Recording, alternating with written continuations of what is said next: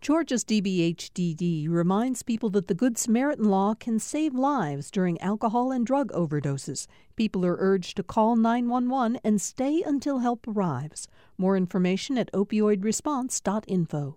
Thanks for listening to the Political Rewind podcast. Be sure to like and follow us and rate us on Apple, Spotify, or wherever you get your podcasts.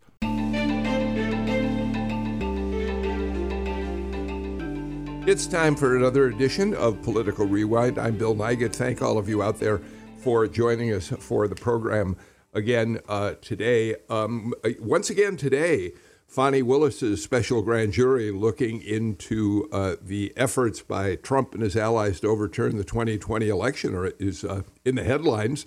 A very explosive confrontation between Governor Kemp, his lawyer, and Fani Willis. We'll talk about that in just a moment, but let me introduce the panel first. It's Thursday, which means my partner from the Atlanta Journal-Constitution is the man, the boss, Kevin Riley, the editor of the newspaper. Hi, Kevin. It's great to be here with you, Bill, but I tell you, it wasn't easy. I had to pull myself away from that reality show going on at the Fulton County Courthouse to be here. yeah. We're gonna get into some of the rhetoric that's been going back and forth. It's really potent stuff. One of your staffers from down at the state capitol is with us today as well.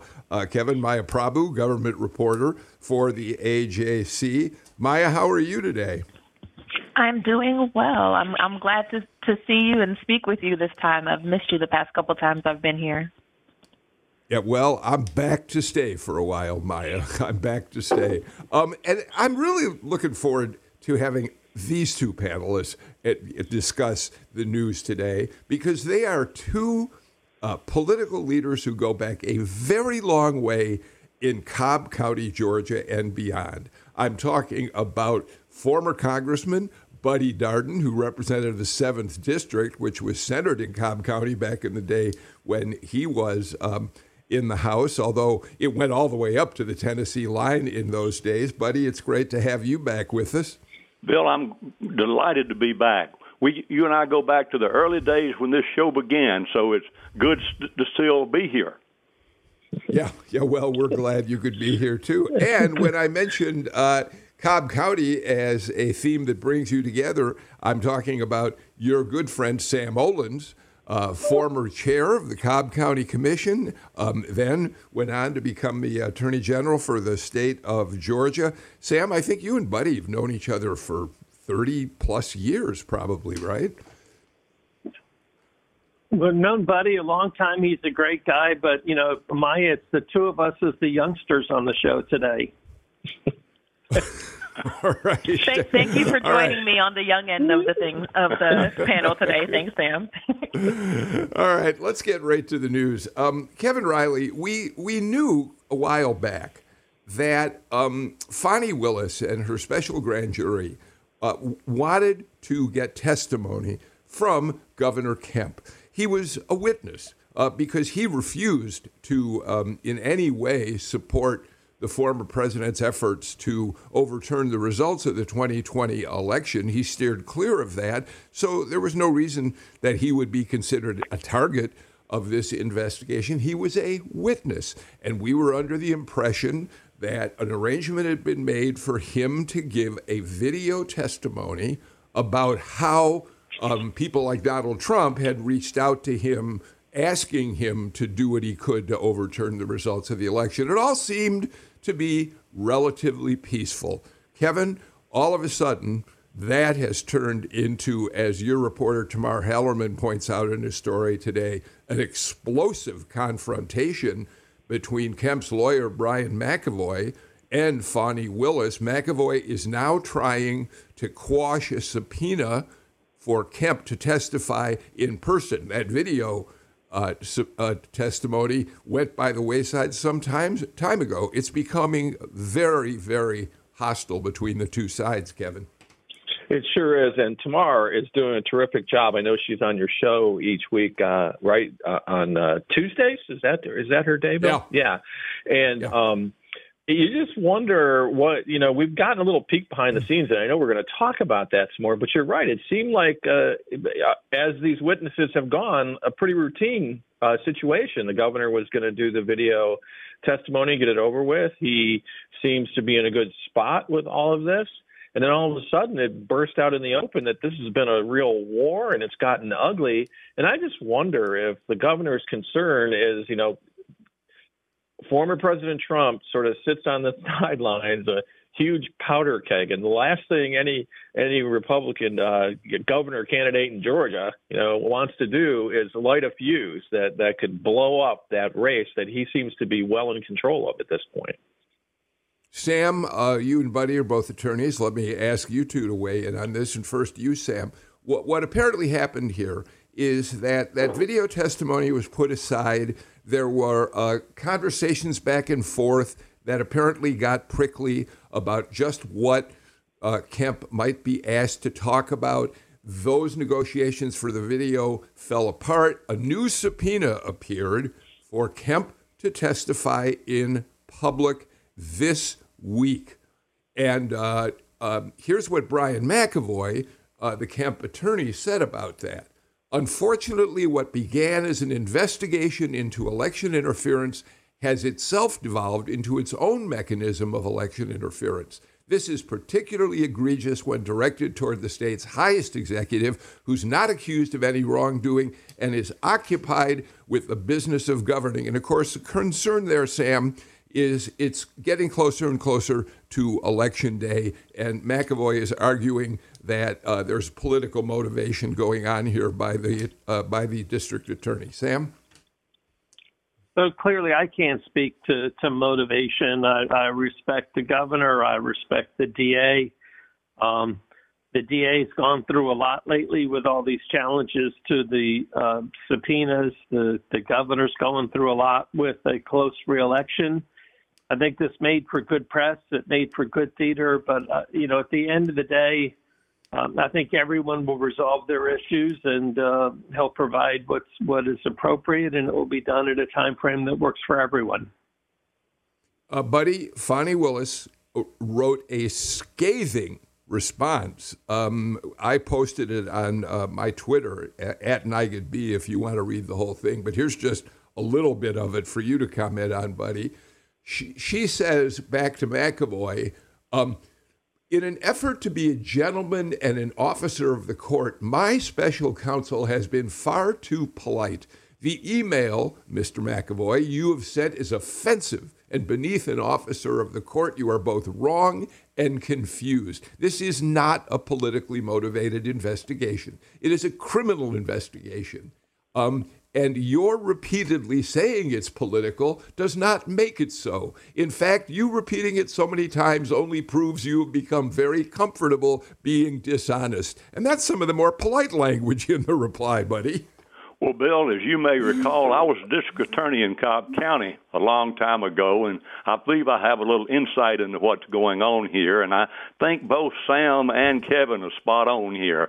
This is going to be resolved. I think there's a little political theater here, and certainly Brian Kemp, who is not accused of any wrongdoing or ever has been suggested to be guilty of any wrongdoing, is kind of playing a little bit to the Trump crowd. He can't appear to be too compliant. He's got to show that he's going to man up here and not be run over by the district attorney there in Fulton County, and she's not going to be run over either. So I think, as Sam said, that once they get through with their political positioning here, it'll all be worked out. By the way, it's only a 5-minute walk from the governor's office over to the grand jury, so we're not talking about some real geographical problem here or logistical problem. So as Sam indicated, they'll work it out.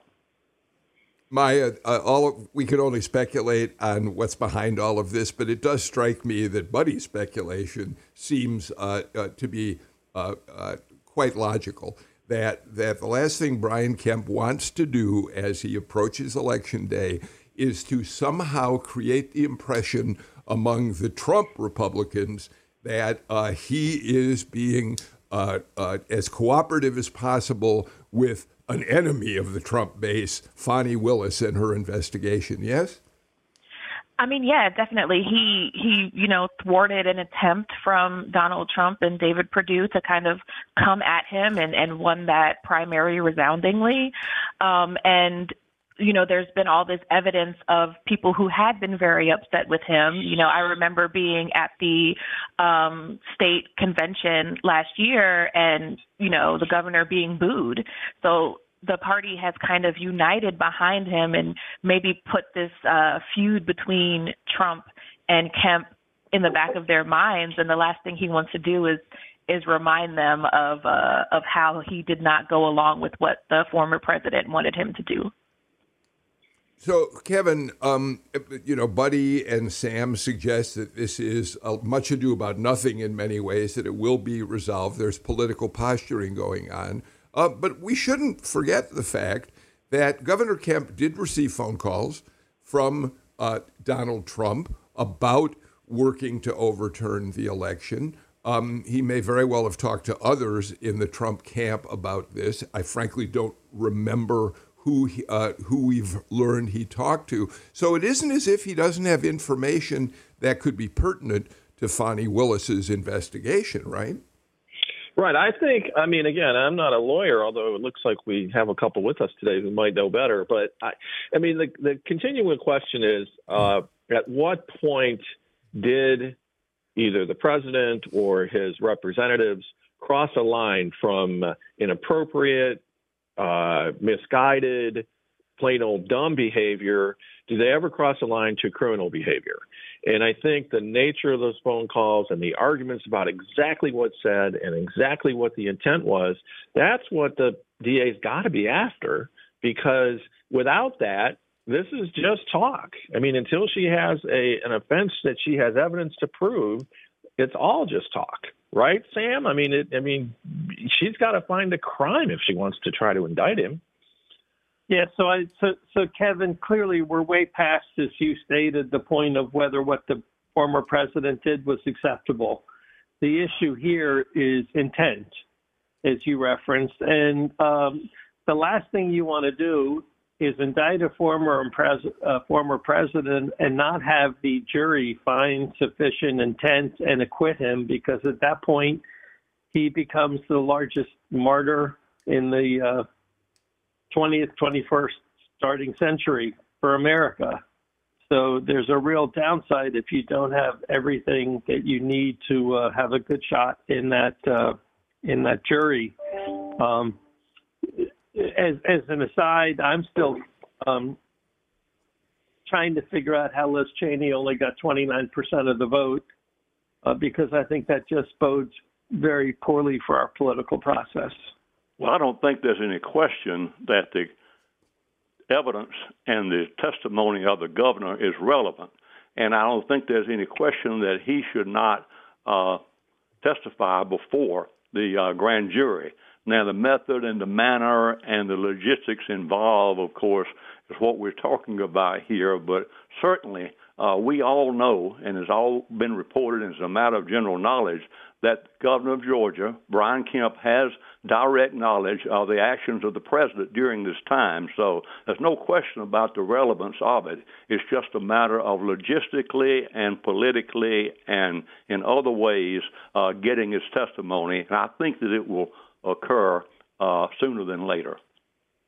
Maya, let's not forget, of course, that there are others who are being investigated by this special grand jury. We know that Fani Willis has already told Rudolph Giuliani, who was in Atlanta testifying yesterday, that he's a target. He could face indictment for criminal violations if the special grand jury moves in that direction. If the special grand jury recommends that that's what the DA's office does. The 16 fake electors, Republican electors, have been identified as targets. We also know that we're expecting that unless the appeals court overturns the district court, which says that Lindsey Graham has to testify, I think Fani Willis will wait to hear from Lindsey Graham, who may have crossed a line. We don't know, in terms of how we talked to Brad Raffensperger about absentee ballots that shouldn't be counted. And finally, we now know that Jenna Ellis, who is part of that group of lawyers who worked tirelessly to convince courts and the public that the election was fraudulent, she's now been ordered by a court in Colorado to come testify before the grand jury. And we're still waiting to hear about John Eastman. So there's a lot of people involved in this, Maya. Yeah, and we can't forget that battle between, the Republican nominee for lieutenant governor, who was one of those 16 fake electors who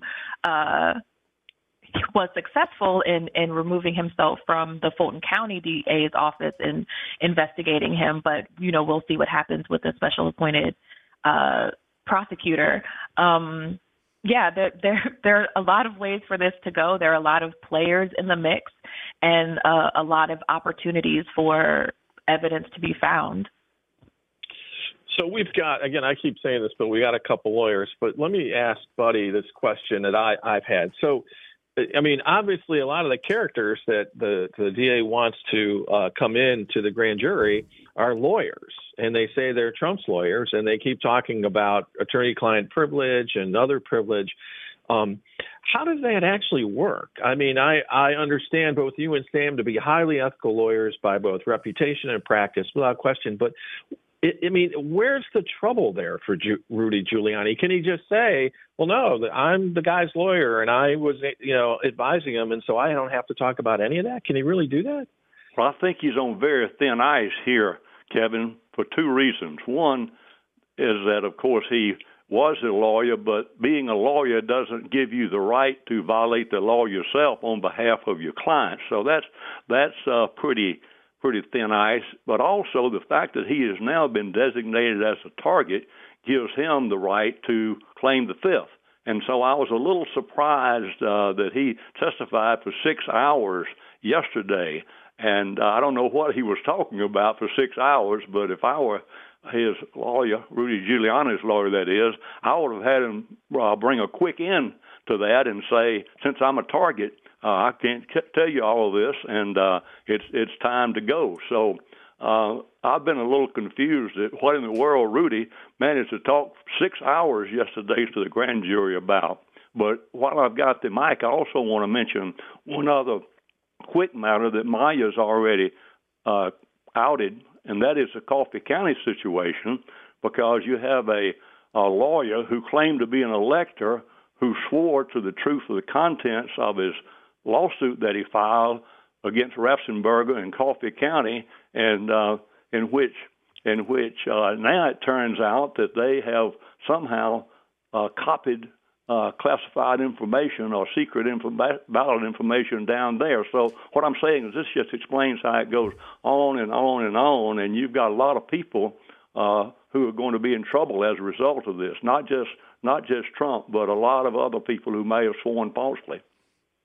Buddy Darden, I do want to talk about Coffee County. It's a little bit complicated, and our listeners may not quite get what happened down there. We'll get to that in a short while on the show, so thank you for bringing it up. But, Sam Olens, you mentioned something that I do think is worth spending a few minutes on, and that is Liz Cheney's defeat. And the reason I wanted to ask you about it is that you have been a Republican office holder for your entire professional career in politics. Now you're an attorney, of course, at Denton's, the world's largest law firm. And you've said on this show on a couple of occasions that you've moved away from your Republican roots. With all that in mind, what do you think Liz Cheney's resounding defeat on Tuesday night says about where the Republican Party is headed?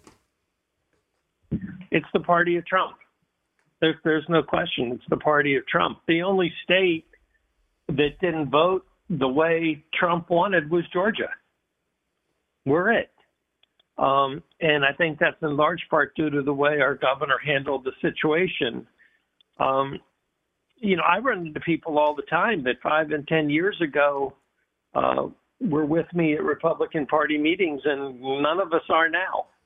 The party left at this point, and I don't frankly think she has a solid shot of running in 2 years, just as I don't think Pence has a solid shot of running in 2 years. And candidly, I don't really see a big difference in style between the governor of Florida and the former president. So it's really hard for me to find a silver lining anywhere in sight. Maya, as long as we're moving in that direction for a few minutes here, you cover the legislature, and it does seem to me that the legislature, there are few Republicans in the state legislature who would come out and be critical of Donald Trump. But there is a difference between the way that members of the Senate and some members of the House, Republicans, approach Trump and their loyalty to him. For instance, I'm thinking of David Ralston, who has been quite critical of Trump, as opposed to leaders in the state Senate, other than the lieutenant governor himself. It's really interesting to watch that dynamic play out from your perspective downtown, I would think.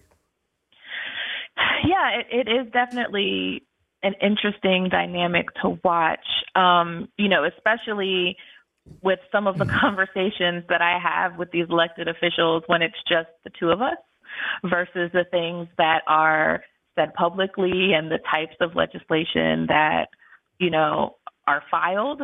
But yeah, Ralston definitely, I feel like every time I come on here, I praise Ralston. I feel like Ralston is a great speaker. He's really good at his job.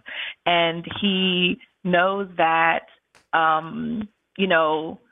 like Sam said, it's the party of Trump, but he knows that Georgia is not necessarily, the voters are not 100% behind Trump. And in order to maintain his majority in the House, he has to, walk this line in order to keep Republicans in control of that chamber. So it's definitely fun and funny to see the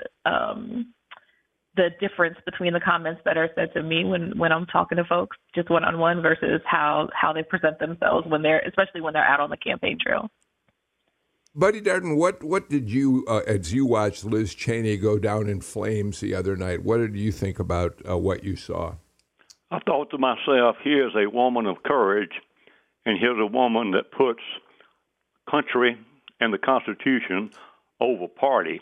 And as she said, she could have gone along with the game, with the Trump lie, and she could have been reelected with 70% of the vote or more. But you get at some point, and Sam has been there, and I've been there too, as an elected official, that if you can't state what you believe, and if you can't do what you were elected to do in good conscience, then you don't need to be in office. And the way I look at it is she did something which was very courageous, but she did something to your own self be true. And she finally just came out and said, it's not worth holding a job under someone else's terms. And if I'm going to be elected, I'm going to do it my way. Sam has had these moments from time to time. I've had them. And in the end, you have to decide which is the more important, doing what you consider to be the right thing and then, or doing the expedient thing. And fortunately, most of the time they'll be the same thing. But every now and then you get to a point, and as she did in history, I think she will be remembered now a whole lot more than she would have been remembered had she gone along and been elected again and stayed in a position. So she walks away with her honor and a good name. Yeah, as Maya pointed out, Bill, I mean, even in the Georgia legislature, those decisions are made, right, about where are you going to stand publicly, what kind of courage are you going to show. I mean, it's always a balancing act because if you can't get voted in, you also can't, affect change. But I think Buddy's right. I think when the history of our age is written, Liz Cheney will be one of its great heroes. Well, we should not forget, as we praise her, in the same way that people praise Brad Raffensperger, justifiably so, for his resistance to Donald Trump's efforts to overturn the election, we should remember that Liz Cheney's voting record is 96% with what what then President Trump was trying to accomplish. So she is about as conservative as they come. But Sam Olens, there's now a difference between being a conservative and being a Trumper, isn't there? Well, absolutely. But, frankly, being a Trumper doesn't mean you're conservative. I mean, that line moves with each subject. I mean, you can't say... My point exactly. Yeah, you can't say you're the party that follows the rule of law and then make statements to threaten the lives of FBI agents. The comments run from far right to far left to far crazy.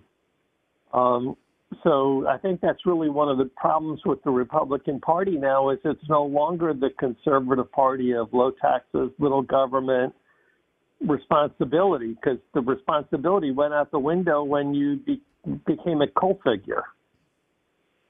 All right. Sam Olens gets the last word in this segment of Political Rewind. I want to take a break now. When we come back, let's talk a little bit about the agenda of President Biden. He passed one of the most important measures of his first years in office last week. Let's talk about the impact of it and what it might mean for the state of Georgia. This is Political Rewind.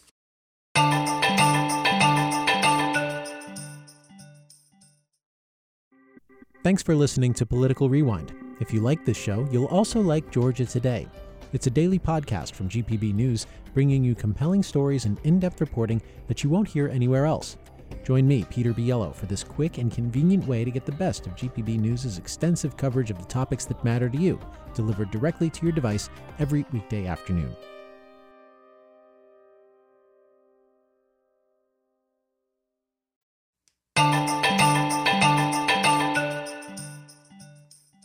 Sam Olens, Maya Prabhu, Buddy Darden, Kevin Riley joined me for today's Political Rewind. Kevin, on Tuesday, after a year-long battle to try to put in place some of his showcase initiatives, President Biden was able to finally sign into law a very wide-ranging measure that passed strictly on a party line vote in the Senate. And let's just talk about him in the most general way. The bill that was passed is a climate change measure that should reduce greenhouse gas emissions. It will reduce healthcare costs primarily for seniors. It puts new taxes on corporations and wealthy investors. And so in that sense, the White House would argue it's an inflation-fighting measure as well, although I think there's good reason that Republicans will argue that that's not the case. So first of all, Kevin, let's talk about the fact that President Biden has terrible approval ratings. He hasn't been able to accomplish much of what he wanted to. This was a huge victory for the White House, yes? Yeah, and Bill, I actually think some people would argue he has been able to accomplish a lot of what he wanted to do with this bill and the Build Back Better bill, as that one was called. And for some reason, it's just not getting the attention. I mean, every day we've got some other outrage happening with the former president that grabs the headlines. But this is a massive bill, a massive accomplishment, both strategically and politically. And it also is the strongest move by our country toward climate action that we've ever taken, measured in what we're spending. There are huge implications for Georgia, almost all of them positive, I think, from what we can tell. And I think if you walked up to anyone on the street and asked them, you'd be lucky if they knew very much about it, the way this has played out. Buddy? Let me say that one thing that's been somewhat overlooked, which I think is as important as the climate change as in any provision of the bill, is finally that the government will have the right to negotiate on behalf of Medicaid and Medicare for drug prices. For many, many years, both Democrats and Republicans have been held hostage by the drug companies. But now, finally, we will be able to negotiate on behalf of the United States better prices. And even though it doesn't apply to non-Medicare and Medicaid. At the same time, this will bring the prices down in the private sector as well. So this, to me, is a major breakthrough, and if for no other reason, I would have voted for that bill. And notwithstanding the climate change, which was a great thing, notwithstanding the many, many other provisions of it, I think it's a significant step forward and something that we've tried to do for many, many years. Sam Olens, your thoughts? So I don't think the bill does 10% of what is advertised. It also has a value of about 10% of what the administration sought, which I think responds to Kevin's comment about why isn't the public more excited. Well, when you try and be left of Bernie with these proposals and you get 10% of it, that's blah. Most of the things don't kick in until 2025 or 2026. So they get to negotiate, in theory, 10 drugs starting in 2026. Well, the presidential election is 2024. You can't really get people excited about potentially reducing the price of 10 prescriptions 4 years from now. In fact, most of the funding in this bill is years down the road. So it seems to me this is a dream more than a reality. Well, Sam, isn't it fair to argue that President Biden and Democrats would like to have gotten a lot more and would like to have moved more quickly, but Republicans wouldn't work in a bipartisan way with them? And then there's also Joe Manchin, the Democrat, who gives them the 50 votes they need, who was pushing back against some of these proposals. But Republicans played a big role in this, Sam. Well, look, there's been inaction in Congress for a decade. It's nothing new. And then with regard to Senator Manchin, the House has already told him that what he wanted on oil and gas leases is never going to come up in their chamber. So it appears he gave up a lot and got very little. Yeah. I want to come back and talk about the partisan political implications as we move toward the election of this measure. But Maya, before we do, it does appear that what we're hearing from Georgia Industries are slightly different messages. Rivian and Hyundai, which of course are both coming into the state in full force building electric vehicles here, their spokespeople are suggesting that they think that what's being done in terms of tax credits, in fact, may be more harmful than beneficial. They're not as enthusiastic as the White House is about what this means for the electric vehicle industry, right? Yeah, going along with what Sam was saying, a lot of these things are years down the line, and they don't believe that their company, they don't believe that their customers are going to see the benefits as immediately as, the White House kind of purports it to be. So, there's been this mixed thing. Then you have the solar industry who's, much more excited about the opportunities that can come by building these parts of solar panels in the country and the tax benefits that can come from that. So it's kind of like this mixed bag, like you said, of reaction, and time always tells how things will really shake out. Buddy, one of the frustrations in the EV industry is that the law really restricts where the manufacturers of these vehicles can get the materials they need to build these cars from. They've got to either get them domestically, or there's a select group of other countries where they can get the kinds of minerals and compounds that are needed to make electric cars. And as a result of that, they're saying this puts us off for a long time. We don't have the ability to source these materials the way the bill requires that we do. Well, Bill, you remember legislation is always the art of the possible, and it is full of compromise. The legislative process is a totally compromised institution. So it's not the one thing, the reason I think that this bill is good and the provisions are good is that nobody's completely happy. Some people think it goes entirely too far. Some people don't think it goes far enough. But what you have to do, if you're a member of the House or the Senate, you have to say, all in all, is this a good thing? Now, at the same time, to accompany the materials and the things that you mentioned, there's a CHIP bill, which will be already passed and will be going along at the same time. So I think American industry will get a shot from that bill as well as this bill, and it's not going to happen overnight. But I'll tell you that, in my opinion, electric vehicles are the future, and it's just a question of how long it takes. But at the same time, I think 20 years from now, except collectors are going to be driving vehicles that burn fossil fuels.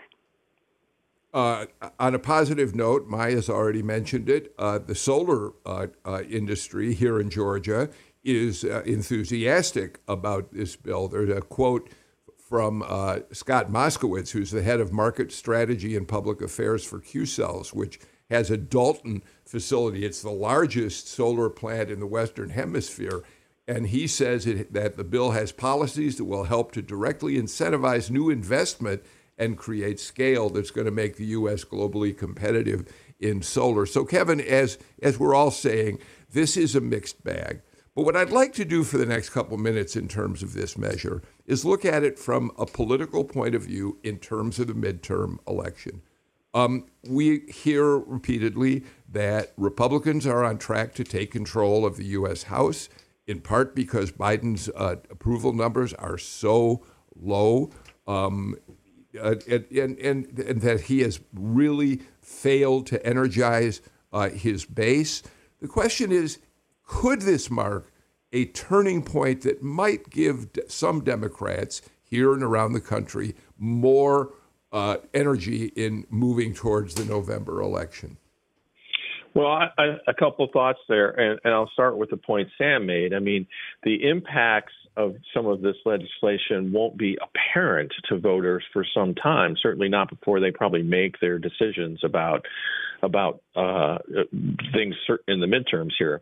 So I think that that's going to be a challenge. I also think I'll just call it muddled messaging of the Democrats versus the incredibly disciplined messages of the Republicans, setting aside accuracy, fairness, reality, all that. I mean, the Republicans have hammered away at the economic situation and especially inflation. And if you were to just listen to their messaging, you would think we were in the worst economy since the Great Depression. I mean, they have made that case and they blame the president.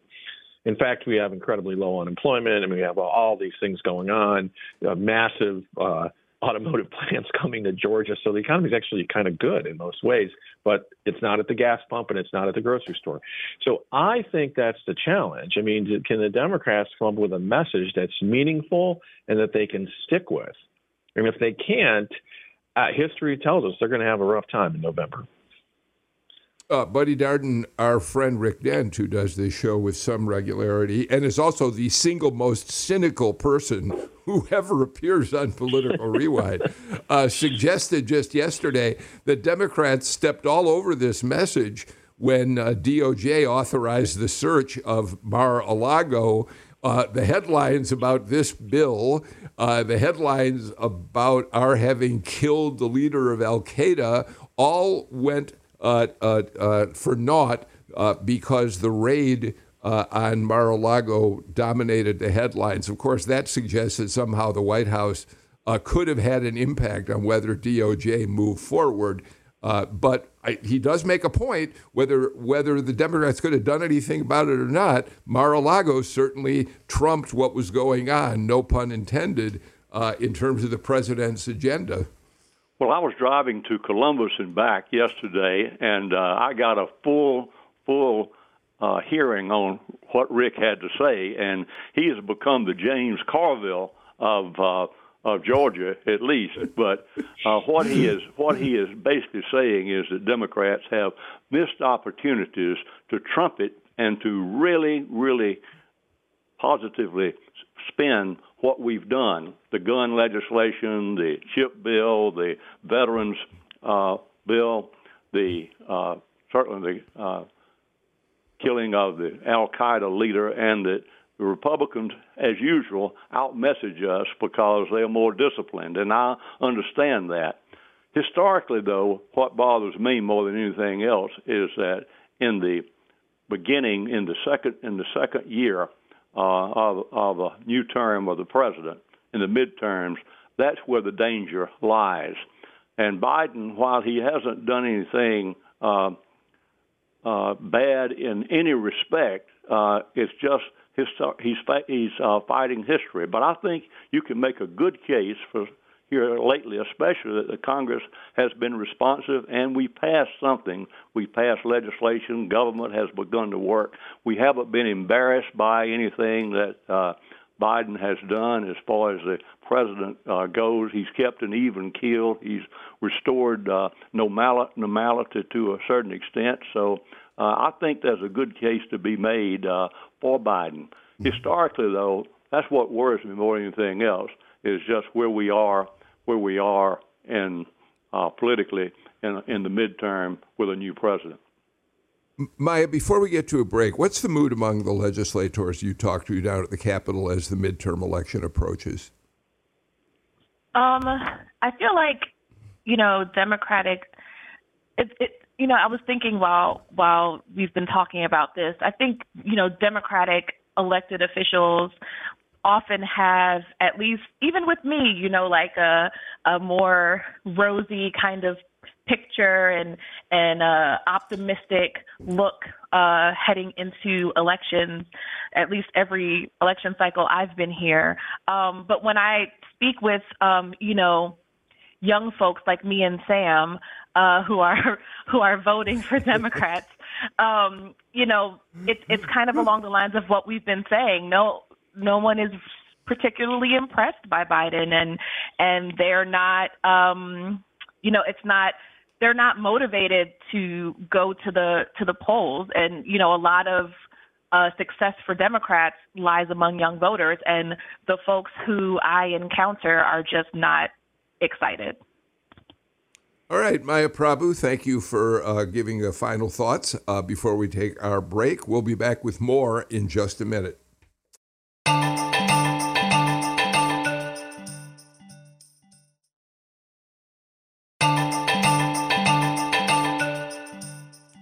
Earlier on in the show, Buddy Darden referenced an event that took place down in Coffee County.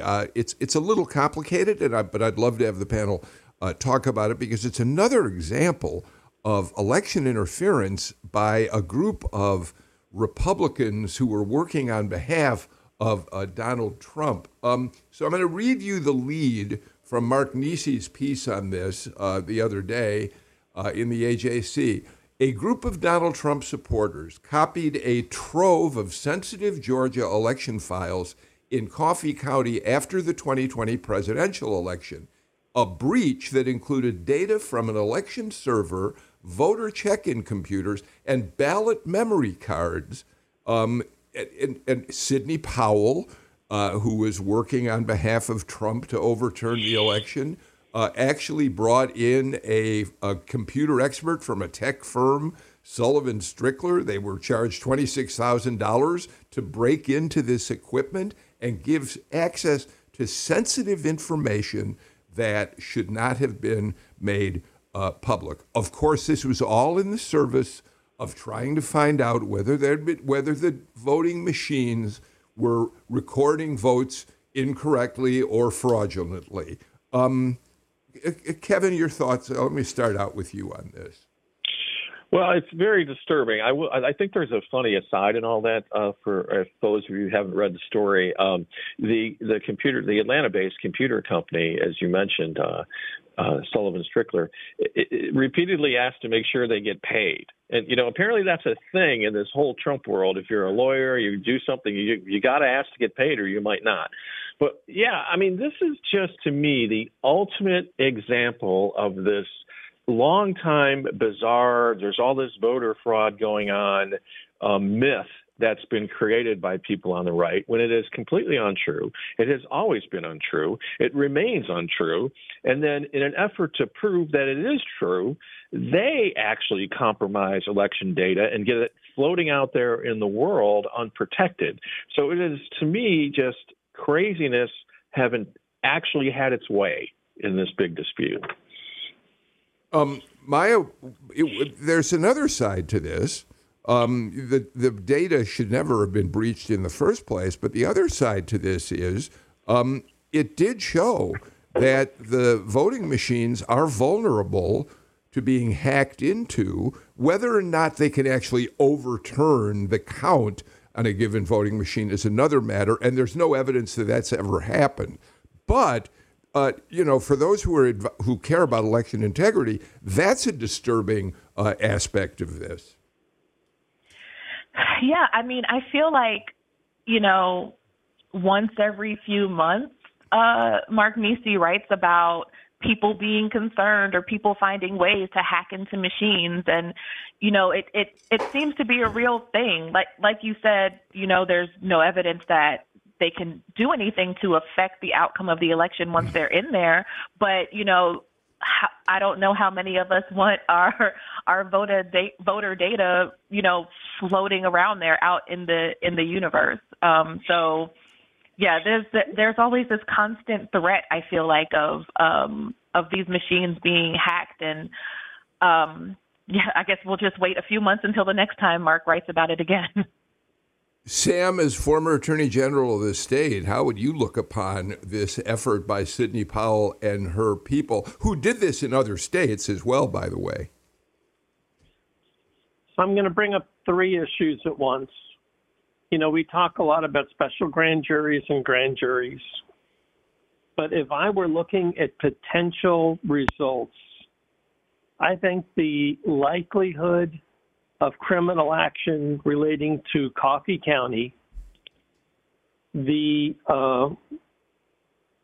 potential action by a grand jury in whether it's D.C. or Florida concerning these confidential records and the president claiming that he has the right to declassify when by himself he doesn't really have that right, with the recent acknowledgement that they've interviewed both the president's prior counsel and deputy counsel, that those are two very interesting stories that frankly need a lot more press attention. And I would follow that by the gubernatorial candidate in Pennsylvania who wants everyone to have to re-register to vote, along with numerous Secretary of State candidates that back the steal and would be in charge of their state elections. And I think when you combine those three things, you have to be very scared about our electoral and democratic system. Yeah, buddy, Sam makes an awfully good point, I think. We've got an election coming up in November, midterm, and then a presidential in 2024 that we expect Donald Trump will be a candidate in. And yet trust in our system and efforts to somehow monitor the system in unethical ways seem to be expanding. And the question is whether we are going to be able to trust any of the outcomes of elections moving forward. Well, what you've got to have is trustworthy people who are running things. And in Coffee County, it's pretty apparent to me that these people didn't really hack it. They were given permission to go in and get this information. And so the idea of that happening in Cobb County, where Sam Olens was the chairman, would have been unthinkable. And so what you really are going to continue to have these problems so long as you have dishonest people who allow these things to happen. And so it goes right back to the integrity of the people that we have in charge and of the public officials who are given the responsibility of preserving and protecting our democracy and our free and fair elections. Kevin, the quote in Mark Nisi's article from Mike Hassinger, who is the spokesman for the Brad Raffensperger's office, is this: rogue election officials, talking about the Cobb County officials, will not be tolerated in Georgia. Bill, let me correct you real quick. That's the Coffee County officials. I meant Coffee County. Thank you. I apologize. Fine. Rogue election officials will not be tolerated in Georgia. Prior to this latest disclosure, the Georgia Secretary of State's office and the state election board had already looped in appropriate authorities, including criminal law enforcement agencies, to assist in the investigation into the alleged unlawful access in Coffee County. That investigation continues, and wrongdoers should be prosecuted. Kevin, yet again, another case in which we could see a criminal action come out of efforts to somehow mess with Georgia's election in 2020. Yeah, I mean, it's just a spaghetti bowl of cases and crazy things going on. But look, I'm not a lawyer, but to me it sounds a lot like maybe people set out to show a crime could be committed and perhaps committed a crime themselves in trying to show that it could be committed. I mean, it's the craziest thing I've ever seen. We're going to break this thing to show that it could be broken, and therefore that proves that something should be done. I just hope that the Secretary of State and the law enforcement folks in Georgia pursue this with the vigor it deserves. Apparently they will do just that. We're out of time for today's show. Kevin Riley, Maya Prabhu, Buddy Darden, Sam Olens, thank you so much for a terrific conversation. And it was fun to get Buddy Darden and Sam Olens, the old-timers from Cobb County, together on the show again today. So we're grateful to both of you for being with us. We're back with a brand new show tomorrow. I hope you'll join us then. In the meantime, I'm Bill Nigut. Please take care and stay healthy. Bye-bye, everybody.